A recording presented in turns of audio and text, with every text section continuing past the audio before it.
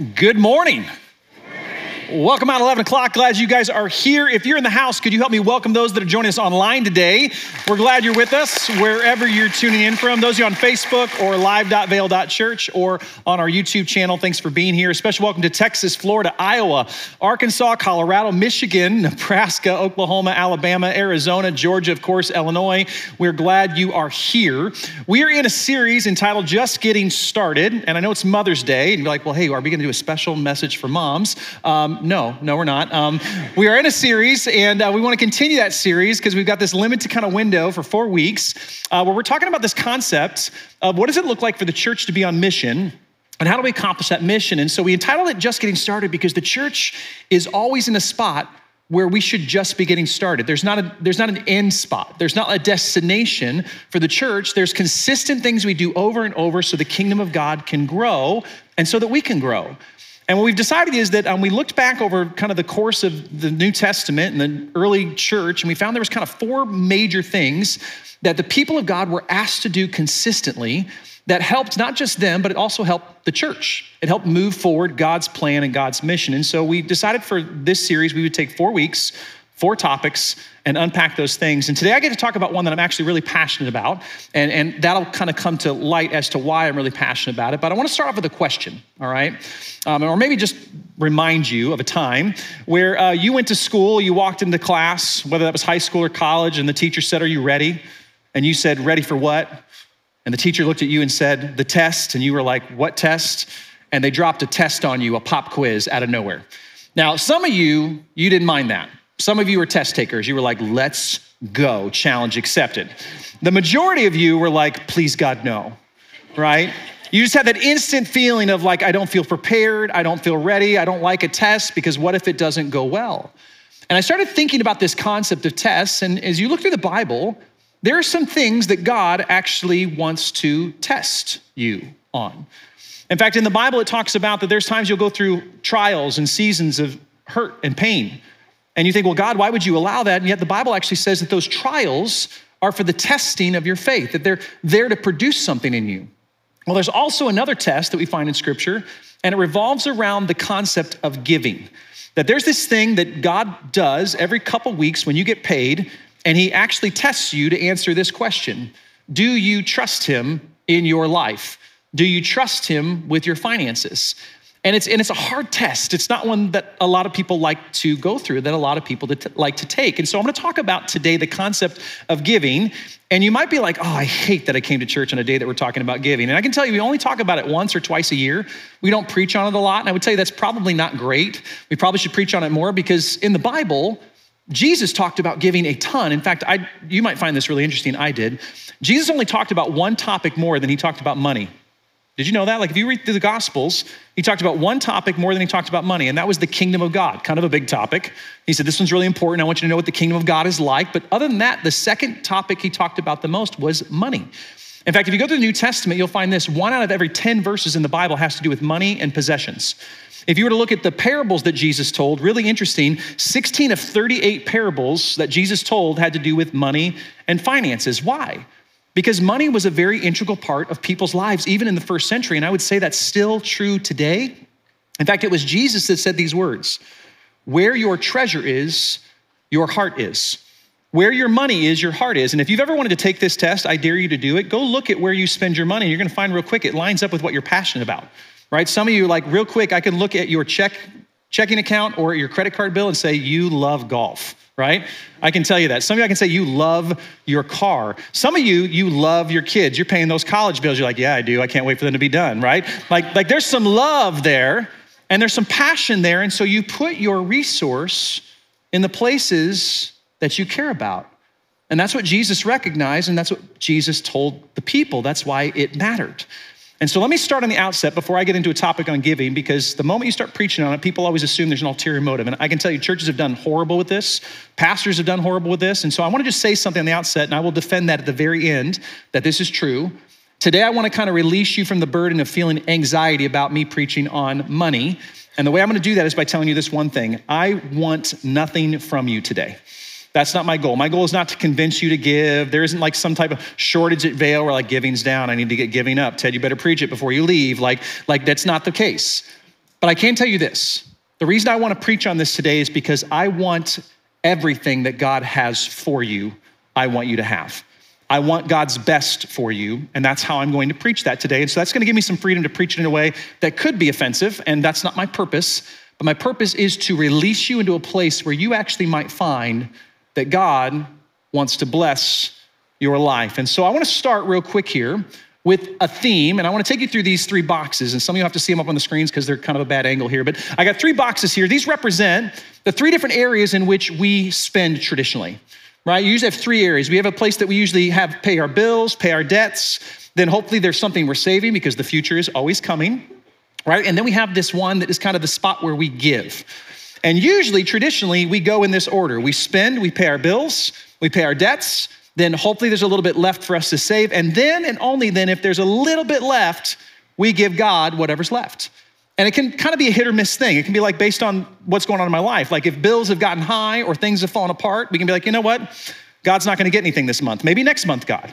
Like maybe if you were with me, God, and you'd bless me a little bit, if my truck hadn't broke this week, if expenses hadn't climbed this week, there'd been more for you, God. So maybe if you'd have helped me out, this would have been more.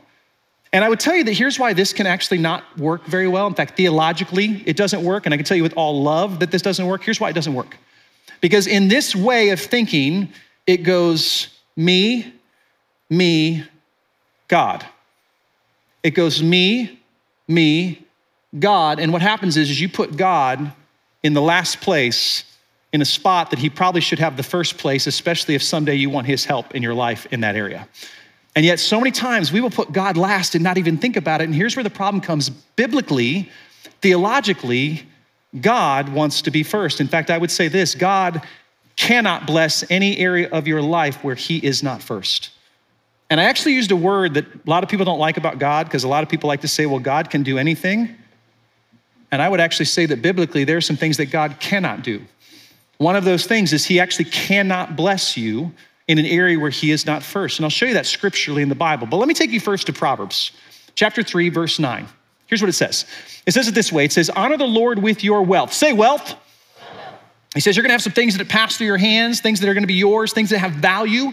He says, honor the Lord with your wealth and with the first fruits. Say first fruits. I'll explain more about that later. He says, listen, there's wealth and there's first fruits. And if you can take those things and honor the Lord with them, of all of your produce, then your barns will be filled with plenty and your vats will be bursting with wine. He says, there's actually this response thing that happens with God that when you honor him with the things that pass through your hands, God is in position to bless you in the other areas of your life. He says, this is kind of the trick. This is the way that God works. And in order to see this, you have to go back to the very beginning. There was a time that God basically told Moses, gather the people of Israel, and I want you to tell them the most important thing. I want you to tell them the thing that I want them to know more than anything else. And you can find this in Deuteronomy. It's this really cool passage in Deuteronomy chapter 6, verse 4. Here's what Moses said to the people of Israel. He said, hear, O Israel, the Lord our God, the Lord is one, and said this, you shall love the Lord your God with all your heart. Say heart. He says, and with all your soul. Say soul. And with all your might. Say might.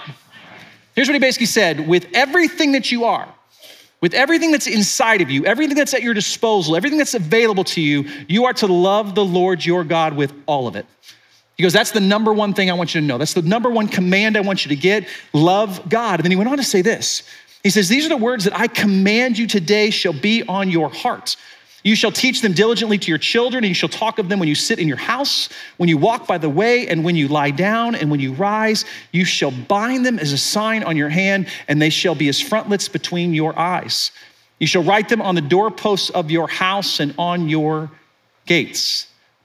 He says, there's this thing I want you to get. I want you to love God with everything you are. And if he says your heart is where your treasure is, and that means your treasure plays a part in the way that you love God and the way that you respond to God. And yet it's so difficult, isn't it? Right? Inside each and every single one of us, there's this thing that we don't like to talk about a lot, but it's just there. So let's just own it. It's called selfishness. Now, I don't know how many of you would say that you're selfish, but you can find out real quick that you don't have to train people to be selfish. Like if you've been around little kids, give them a toy and watch them. Right? It doesn't take very long before the toy all of a sudden becomes very valuable to them, and they will look at anyone else who might want that toy and they will say these words, it's mine.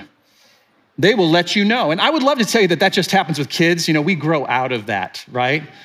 I was in my 13-year-old's room the other day. I came in after there'd been a little tiff. I was coming in to check in on her. And my 13-year-old looked at me and said, "Get out of my room."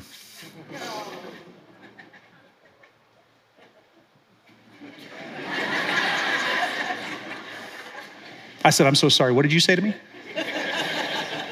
You see, I don't think you understand something here. When you said, "Get out of my room," what you misunderstood is that this is actually my room, and I'm allowing you to live here right now. Like, I think you misunderstood. Like this is mine. Because I then went down the list just to make it, really, really clear. I said, "Hey, when was the last time you paid the mortgage? I just want to check. This next month is available if you would like to chip in at any time." Right? When's the last time you took care of this room? Like, holes in the wall. Who patched those? Who painted it? Who put the carpet in it, right? When your fan was broken, who fixed it? I got questions, right? And I remember she said this word. She said, "Get out of mine." Mine just is innate in us. And I would love to tell you that I'm so far from that, but even in that moment, as I'm explaining to her that it's not hers, that it's mine, I have to have this reality moment that I recognize that house isn't even mine. Now, there's a whole depth of conversation here. It technically belongs to the government because you pay taxes and they will always own that land. Sad. But the reality is that house actually isn't mine. Because everything that I have, if I truly believe what the Bible tells me, is that every single gift that I have, every dollar I've ever made, every gift and talent that has ever been used at my disposal to make income has been given to me by my Heavenly Father. It is a gift. 100% of it is from Him. That's just true. Now, whether you believe that or not, that's between you and God. That's what I believe. And yet in that moment, I'm telling her, it's not yours, it's mine, but it's not even mine, it's God's. God has given it to me to steward, and I'm allowing you to steward it, but it's not yours. And we have this hard time understanding that. And I love what it says in Isaiah. I love it. Here's what it says. It says that my thoughts are not your thoughts, neither are your ways my ways, declares the Lord. He says, hey, the way you think about things is not the way I think about things. The way I see things is not the way that you see things. And we see that in the Bible, that God's like, hey, there's a different way of doing things. And so God came up with this principle. He said, here's what I want to do. I want to make it really simple for you to engage with me. And so what I'm going to do is I'm going to ask you to give back to me a portion of everything that passes through your hands. And he came up with this term, this thing called the tithe. In fact, say tithe. Kind of a weird word. It comes from the Hebrew word maser. And maser means tenth. It's an actual percentage. Because I've heard people throw around like, oh, I tithe. And when you ask them, oh, so you give a tenth? They're like, well, no, I just give something. Something is not the tithe. The tithe actually means the tenth. And it's a symbol, or it's something that really kind of connects for everybody, because it doesn't matter what you have. That's why it's interesting. Like, it's not an amount. It's a percentage. And the reason it's percentage is because it works across all levels. But it becomes harder the more you have, doesn't it? Here, let me give you this example. My kids at our house right now, I've got a 13 and 11 and a 7-year-old. They get paid at our house. They get a salary. Every week they get to come in. Mom has the money. She pulls it out of this bag that we've got, and they do their chores throughout the week. And if they've completed all their chores, they get a salary for keeping their room clean, doing things around the house, vacuuming certain rooms, bathrooms, things like that. And if they did all the jobs, they get the full salary. If they don't do all the jobs, they get a portion of it. And so we always do this little divvy out. And when they were kids, we have these little moon jars that have 3 compartments. And shockingly, they're the same 3 compartments that are up here. We have one that's called spend, one that's called save, and one that's called give. And every time we pay them, we make them then divide out what goes to God, what goes to savings, and what they get to spend. And when we started out, it was fun because you give a kid $1, like 10 dimes, and then you tell them that the first time goes to God, they look at the 90 cents that are left and they go, wait, I get to keep the 90? And you're like, yeah, that's yours. You can spend any way you want. They're like, God gets 10, but I get 90. I'm like, They're like, this is amazing. I'm like, cool. Great, like made sense for them, no problem. The moment they got $10 is the moment that like my kids were still like, wait, so $1 goes to God, but I get to keep $9. And I'm like, yes. They're like, yes, this is awesome. I'm like, okay, this is working. It's when my daughter got to a little bit older age and she started babysitting, she started making what she would call real money, that all of a sudden she had $100 in her hands, and she's like, how's this work? I said, what do you mean? You're 13. You should know how the percentage still works, right? It's still 10%. So $10 goes to God, 90 is yours to spend. And it was funny because it was for the first time that she went, huh. Because there's a lot of things I could do with $10. When it was a dime, it wasn't that big of a deal, but $10, there's some things I can do with that. And all of a sudden I found it interesting. What started out as no big deal when it was 100 pennies, and then it became $10, then it became $100. All of a sudden the 10% grew, but you know what also grew? The 90%. But what's amazing is before, when they saw 90, went, yay, God is good. quickly became, but what about the 10? The 10 got big too.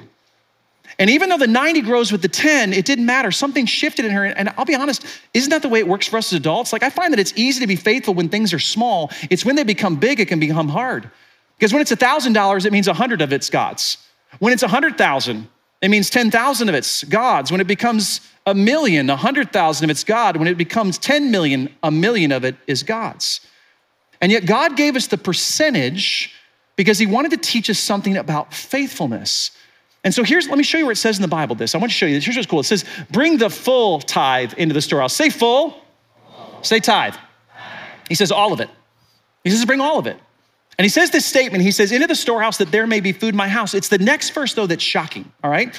And this is where I want to teach you the biblical principle that I think is transformational. And this is where I will prove to you, I want nothing from you, but I want everything that God has for you. Here's this part 2. Here's what he says after. He said, if you bring in the tithe, he goes on and says this, and thereby put me to the test. Say test.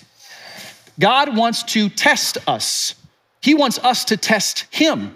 He says, put me to the test, says the Lord of hosts, if I will not open the windows of heaven for you and pour down for you a blessing until there is no more need. He says, listen, if you want to test me and see who I am, be faithful here and see me bless you. And I think this verse can get so misconstrued because we tend to think about blessings. We think of blessings as money. We always do. Like I meet people all the time when they've been blessed with a lot, we go, oh, you're blessed. And basically we say you're wealthy. And yet in the Bible, the word blessed does not mean money. In fact, there's so many different ways that God can bless you beyond money. In fact, if I told you to give money to God and he'll give you more money, that's not actually a trust factor. That's just treating God like a vending machine, right? You're like, God, I put it in, you give it back. Right? And if everybody could do that, like if I told you if you tithe 10% right now, you get 40% back, every single one of us would tithe because we'd be like, that's the best investment ever. Let me sign me up for that. Like, let me get that. That's prosperity gospel, and that's not in the Bible. All right? And there's a lot of pastors that tell you that it is, but I can show you verse after verse after verse and show you that that's not true. It's not give and God gives you more, but here's what I can tell you. The Bible says that God's blessings will be poured out on you. I don't know how that can play out. That could play out in your health. That could play out in your work. That could play out in your relationships. In fact, I think someday we're gonna get to heaven and you'll have the opportunity to stand before God and say, hey, God, can you show me all the times that you protected me that I could not see? And some of us are gonna be blown away by all the times that God was standing in the way of harm that was coming our way and God was defending us because his power and his blessing was standing before you, behind you, beside you, beneath you, and above you. His power is present. It comes down to, do you believe that? And you see, this is the principle, and I want to give it to you, all right? And I'm just gonna ask you a question. You think about it, you process it in your own way. This is just where I've landed, and this is what I think is true. I believe that 90% with the blessing of God is way better than 100% without his blessing. And he says, this is the principle, the reason he does it. Now, here's what I would tell you. This is all about a test. It's about a test. And so let me give you this in an illustration that I think really works. In the Bible, did you know that the number 10 is actually the number of testing all throughout the Bible? The number 10 is. I'll show you. Real quick, I'm gonna ask a question. I want you to participate with me, go on the journey. Those of you that remember the story of Moses going to Egypt to set the Israelites free, when he went there were plagues that fell. How many plagues were there? 10, right? How many commandments are there in the Bible? 10 commandments, right? We know this. How about this? Let me go down a list for you. How many times did God test Israel in the wilderness? 10, all right? There's a theme here. It's not that hard. Stay with me, all right? How many times were Jacob's wages changed? How many days was Daniel tested? How many disciples did Jesus have? All right, you were listening. All right. I was just testing you. Here's the concept. All throughout the Bible, the tithe, 10, is a test. I'm gonna give you my favorite one. All right, I've got like a couple minutes, but let me see if I can make this happen. There's a time that the nation of Israel was in the wilderness for 40 years. They'd wandered around. Well, finally, they were gonna be taken into the promised land, the land of Canaan. And it was in this moment that God said, I'm gonna take you into this village, this area, and I'm gonna give you this land, but in order to get it, you're gonna have to conquer some cities that are in the way. And these cities were fortified, they were armored, they had soldiers, they had armies, they were terrifying. And the people of Israel said, I don't think we can defeat them. And God said, if I'm with you, you can defeat anything. You have to trust me. He said, I want you to walk across that river. I want you to take that city. And he goes, and I will be the one that goes before you. But he gave them a rule. Here's what he told them. He said, when you conquer that city, when you take that city, 100% of the spoils of war are gonna come back to me. They're gonna come into the house of the Lord. And the story went like this. They went in, they conquered the city. God gave them the city. They destroyed the army. They won the city, and they took the spoils of war, but they did not give 100% of it to God. Some people took some. They took it and they held it. They hid it. And so the nation of Israel marched on the second city, and when they got to the second city, they got decimated.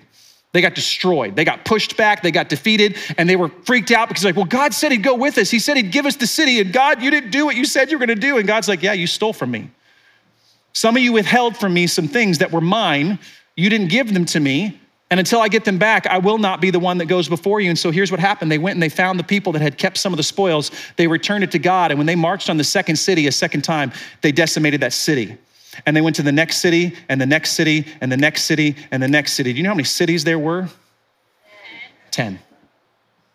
You see, what God said is he said, hey, the first city is mine. The other 9 cities are yours. God did not take one thing from the people of Israel when they took the other 9 cities. He said, I want the first city.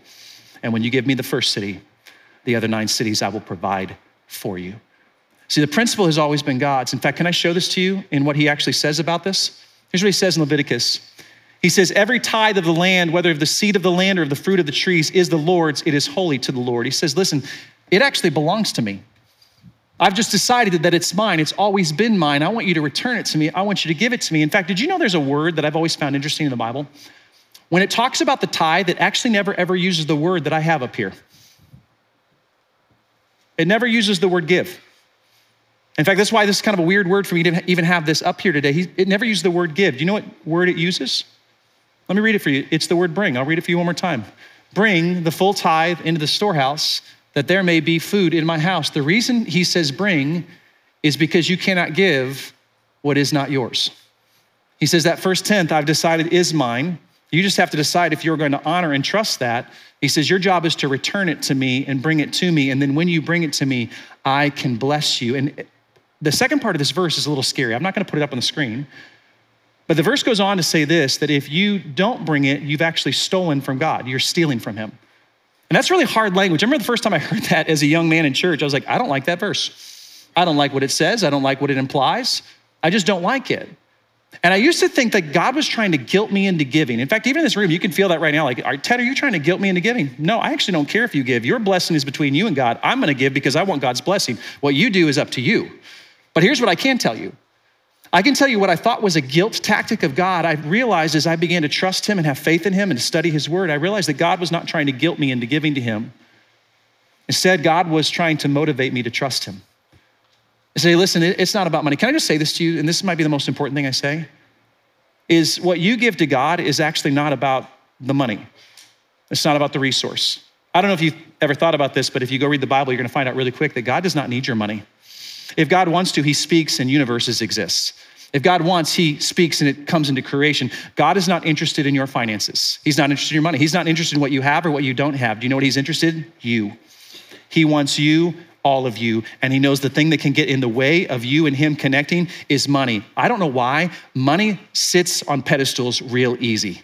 We can put money on pedestals. In fact, Jesus talked about this in the Bible. In fact, I think so many times people think when I get blessed with more, then I'll give more. And I've always said that that's really interesting because all the statistics, all of the psychology and sociology tells us this, that the more people have, the less generous they are. You're better off giving when you have a little than giving when you have a lot, because when you have a lot, you won't give it. That's what they say about us. Why? Because there's something innate in us that we elevate that money. And God says, I need you and I want you, and that money is only gonna get in the way. Jesus talked about it in the New Testament. It's not just an Old Testament philosophy. There's some of you might think, well, isn't this just Old Testament law?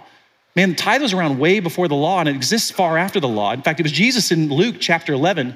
He said, but woe to you Pharisees, for you tithe. You give a tenth of the mint and the rue and every herb, but you neglect justice and the love of God. These you ought to have done without neglecting the others. Jesus said, no, I still affirm it even in the New Testament. This is something you should have done, but I'm more concerned about your heart. I'm concerned where you're at with your heart. In fact, I wanna take you back real quick with the last few minutes I've got. I wanna take you back to where I see the first example of the tithe in the Bible.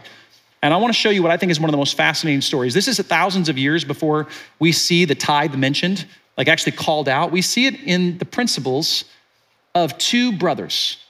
If you know the story of creation, God in the garden put Adam and Eve, and he walked in the garden with his creation, but Eve sinned, and then Adam sinned, and they were separated from God, and so God kicked them out of the garden. Like at that point, he removed them from the garden. Once they were out of the garden, they began to have kids, and they had two sons that you probably have heard their story, the story of Cain and Abel, right? It's the first murder in the Bible, kind of a rough story, but it's one that I want to reference because something happened that led to the murder. And most people don't know what it is that took place to lead to the murder, but I'm going to show you it actually revolved around giving. It revolved around giving to God. Let me show you. Here's what it says. It says this in Genesis chapter 4. It says, in the course of time, say that with me, say course of time. It says, Cain brought to the Lord an offering. Say an offering.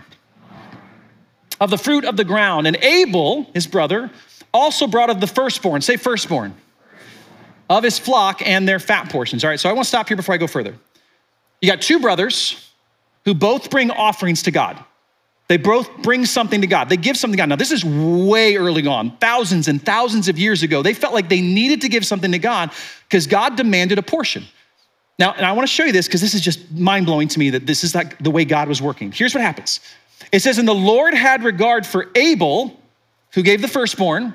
He had regard for Abel and his offering, but for Cain and his offering, he had no regard. So Cain was very angry and his face fell. Now, I want to leave this up for 1 second because I want to show you the differences between the two offerings. Because one offering, God said, yep, good, love it, I'll take it. The other offering, God says, nope, can't take it, don't want it, disinterested. And the question becomes why? And I'm going to give it to you, it's right here in the Bible. Let me break it down the way that I see it. Cain brought what he wanted, when he wanted. Cain brought what he wanted, when he wanted, and God said no. Abel brought what God wanted, when God wanted, and God said yes. You see, Abel said, the first is yours. I give it to you, God, because you're worthy of my gifts. Cain said, I'll give you what I have left when I get around to it. And God said, I'm so sorry. It's not going to work that way. Here's why. Here's the why. God, whether you know it or not, whether you like it or not, God is preeminent. God is first. It's in his nature. He was there before you. He will be here long after this world is gone. God stands the test of time. He is first. Whether he's first in your life or not is your decision, but he's first in the universe, whether you want to believe it or not.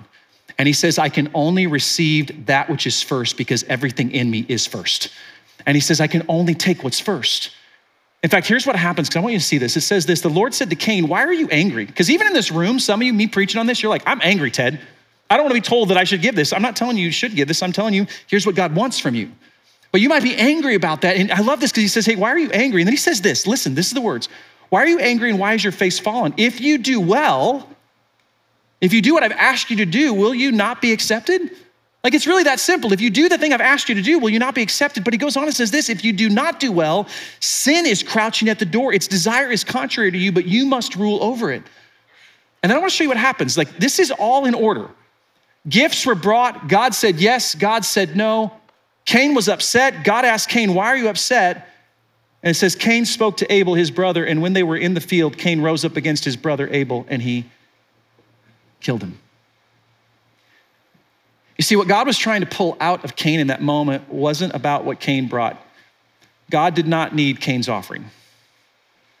But God wanted Cain's heart, and he recognized something in Cain's heart was off.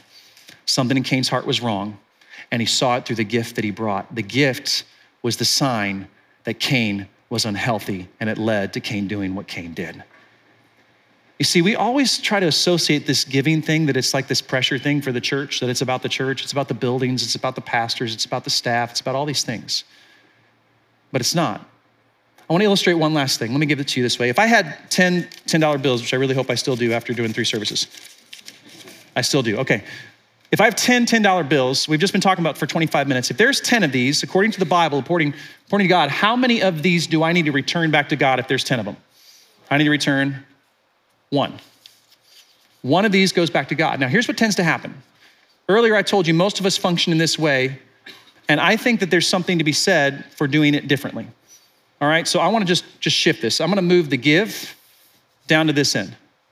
What tends to happen is people will pay their bills, buy the things they want. They get down to the end, they're like, hey, we should probably, let's save something. And then if we get down to the end, you're like, all right, I did it. I did the math and I've got the last one here. It's the 10th that I owe to God. God, I'm now going to give you what it is that is yours. Here's where the problem comes in. You got the amount right. You nailed the amount, but the problem is it's not just the amount. It was the order in which it was given. You see, God doesn't want what's left over, even if it equals a tenth. Keep in mind what I said before. He doesn't care about the amount. We get so caught up on the amount. Oh, but God, it's this, man, God, if you knew what I made, it's a lot of money. He's like, I don't care about the money. I don't care about the money. Let me say it again. He doesn't care about the money. He cares about you. He wants you, and he knows that in order to get you, he wants your first and your best gift. You see, the change becomes when we move out of this space of going, God, I'm gonna do it my way, in my order. And God says, hey, what if you did it in my way, in my order? And it comes down to trust. Can I show you how this is trust? The way it's trust is it's easy when you've got a bunch of it to look at it and organize it and decide where it's gonna go. It's easy for us to say, hey, God, I got a plan and my spreadsheet's gonna work out this way. And God's like, I don't care about the spreadsheet. What I care about is that when you get it, I want the first one, and I want the 10th, I want you to give it to me. And then what it means is that now you have to have the faith that whatever's left is gonna be enough for this. It says that God, I'm gonna trust you with this, and then now I'm gonna pay my bills, and now I'm gonna plan, and now I'm gonna save. But God, because I gave it to you first, I know that you are in it, and because you're in it, now I can trust that you can bless these other two areas, and you can bless every other area of my life. And you know what makes it fun? Is when you begin to get this right, there are people that would love to tell you how you should spend this. Have you noticed that? There's tons of people that love to tell you what you do with your money. What I love about this is when you do this right, I don't have to give a rip about what you think about what I do with any of this, right? Because at this point, I've honored God. If you don't like the car I drive, that's on you. You don't like the house I was able to buy, that's on you. You don't like the things that I'm able to do, that's on you, because I've been faithful to God, and God's the only one I answer to at the end of this whole thing anyways. I don't answer to you. And there's freedom in it. But then it allows God to say, God, now I'm going to trust you to bless the rest. And this is the concept. When you bring God your first and your best, he promises to bless the rest. And I don't know about you, but I want God's blessing. And I don't know how that's gonna play out for you, but I wanna kind of just go back to what I said at the very beginning. I said at the very beginning, I don't want anything from you, but I want God's best for you, and I wanna prove that right now. Every time I preach on giving, I know there's someone in the room going, Ted, you're a good communicator, and I know that you've just wooed me into this space where I feel like I wanna give, but I still think there's an ulterior motive.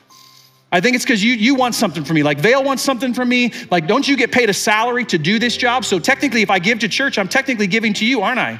See, there's a motive there. I wanna remove that from you. So here's what I want. I want so badly for God's blessing to be in your life. If you have a motive check going on in the back of your mind right now, I release you from that. And here's the way I'm gonna release you. There are a bunch of other churches in this town that would love to get your gift. And so maybe, just maybe, you should go there and give your gift and attend here. I don't care. I don't know what you give. I won't know what you give when you start to give. I won't know if you don't give. And I love it that way. I get to pastor and preach to you as if you're a giver. And if you're not, that's between you and the Lord. You don't want his blessing, that's on you. That's not on me. My job is to preach, teach, and proclaim God's goodness and his power in his word. And the word says you give, God blesses. That's the message. But if you don't want to give it here, give it somewhere else. Attend here. I love that for you because I don't want you to miss out on the blessing that God has for you. I want you to experience it. And so if you need to, for the next 3 months, try it. If you've never done it, take the steps. We automate the important in our lives. Give it and see what God does through it. Put him to the test for 3 months, see what he does. My challenge to you is though to test God and see if he is not good. And the last thing I'll say is this. Let me give you the practical side. We're getting ready to walk into a season of transition here at Vail. And I know that anytime a pastor leaves, there's a tendency for people to ask this question like, oh, should I stay at the church? Like, is this my time to check out other churches? Well, should I continue to give? Like, should I continue to serve? And let me just tell you, like, you shouldn't be giving because of me in the first place. You shouldn't be attending because of me in the first place. You shouldn't be serving because of me in the first place. You should be serving, giving, and doing all the things you do because God is first in the first place. He's the one that you came for. He's the one you came to serve. And so the reason this is a great time to jump into giving is this. Right now, we're gonna go through a season where we're about to get a new lead pastor in the next 6 months. I don't know who they're gonna be, but I'm already praying for them. I'm praying that God would bless them, work in them, that they'd be a leader that you need to take you to the next place. And here's what I would love to see happen is over the next 6 months, if this church began to give, we began to test God, to trust God, it's gonna do two things. One, it's gonna prepare you to be the people that God wants you to be. And two, it's gonna put Vail in a position that when that new leader gets here, they don't have to come in and go, how are we gonna pay to do this? They get to come in and say, God, what do you want us to do? And the answer is yes, because we have everything that we need to do it because God's people have been faithful to what you've called them to do. And here's what I know. Last thing, I know this is good. I'm preaching good. This is great. Check this out. The kingdom of God will run at the speed of your sacrifice. That has always been true. This place will run at the speed of your sacrifice. When you sacrifice, this place will have the resource it needs, that when God opens a door, this place can say, yes, we can move and we can meet the needs that God has in front of us. Why? Because our faithfulness will set the pace at which God's church moves. With every head bowed and every eye closed in this place, here's my challenge to you.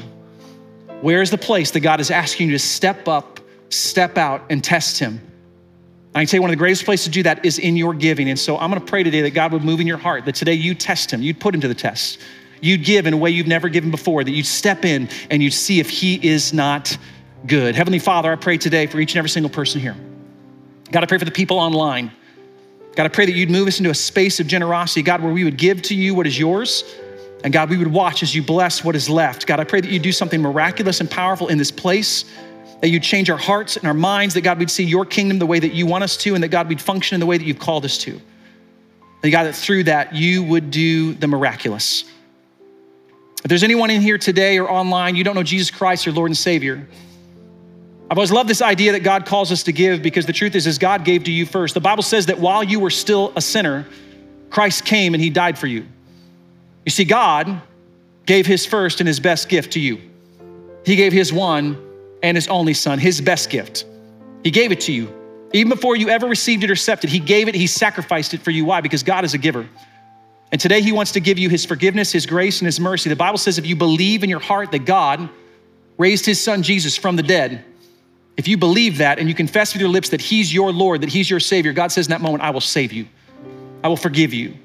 If you want that right now, wherever you are, you just talk to God, you just pray. You say, God, thank you for your son, Jesus.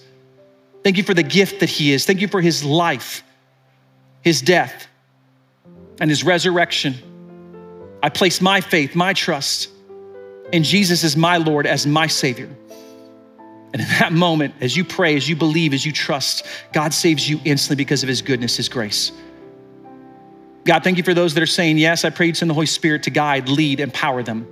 Help them to follow you, God, help them to obey you. God, we love you. Thank you for your blessings that you pour out into our life. It's in your precious and powerful name, the name of Jesus, that we pray. And the church said, amen. Amen. Can we just celebrate God in this place? He's good. Hey, real quick, if today you said yes to Jesus for the very first time, we want to know about that. We would love to walk along that journey with you. In the seat pocket in front of you, there's a card that says next. Take a moment, fill that card out. If you're online or you don't like to write things down, you can actually text in the word next to 309-777-0677. Some of our team wants to connect with you. We want to walk alongside you as you take this journey. We're excited to see what God is going to do in and through you. We hope this message challenged you, encouraged you, and most of all, brought you closer to a loving God who wants nothing but the best for you. If you have any questions about taking next steps in your faith journey, simply text NEXT to 309-777-0677. Everyone has a next step, and here at Vail, we would love to walk alongside you. If this message was impactful to you, we encourage you to share it. To stay connected to everything Vail Church, feel free to subscribe, visit our website at vail.church, and follow our socials on Instagram and Facebook. Lastly, for all of those who call Vail Church home, let's remember, worship faithfully, connect intentionally, give generously, and serve sacrificially. We'll see you next week.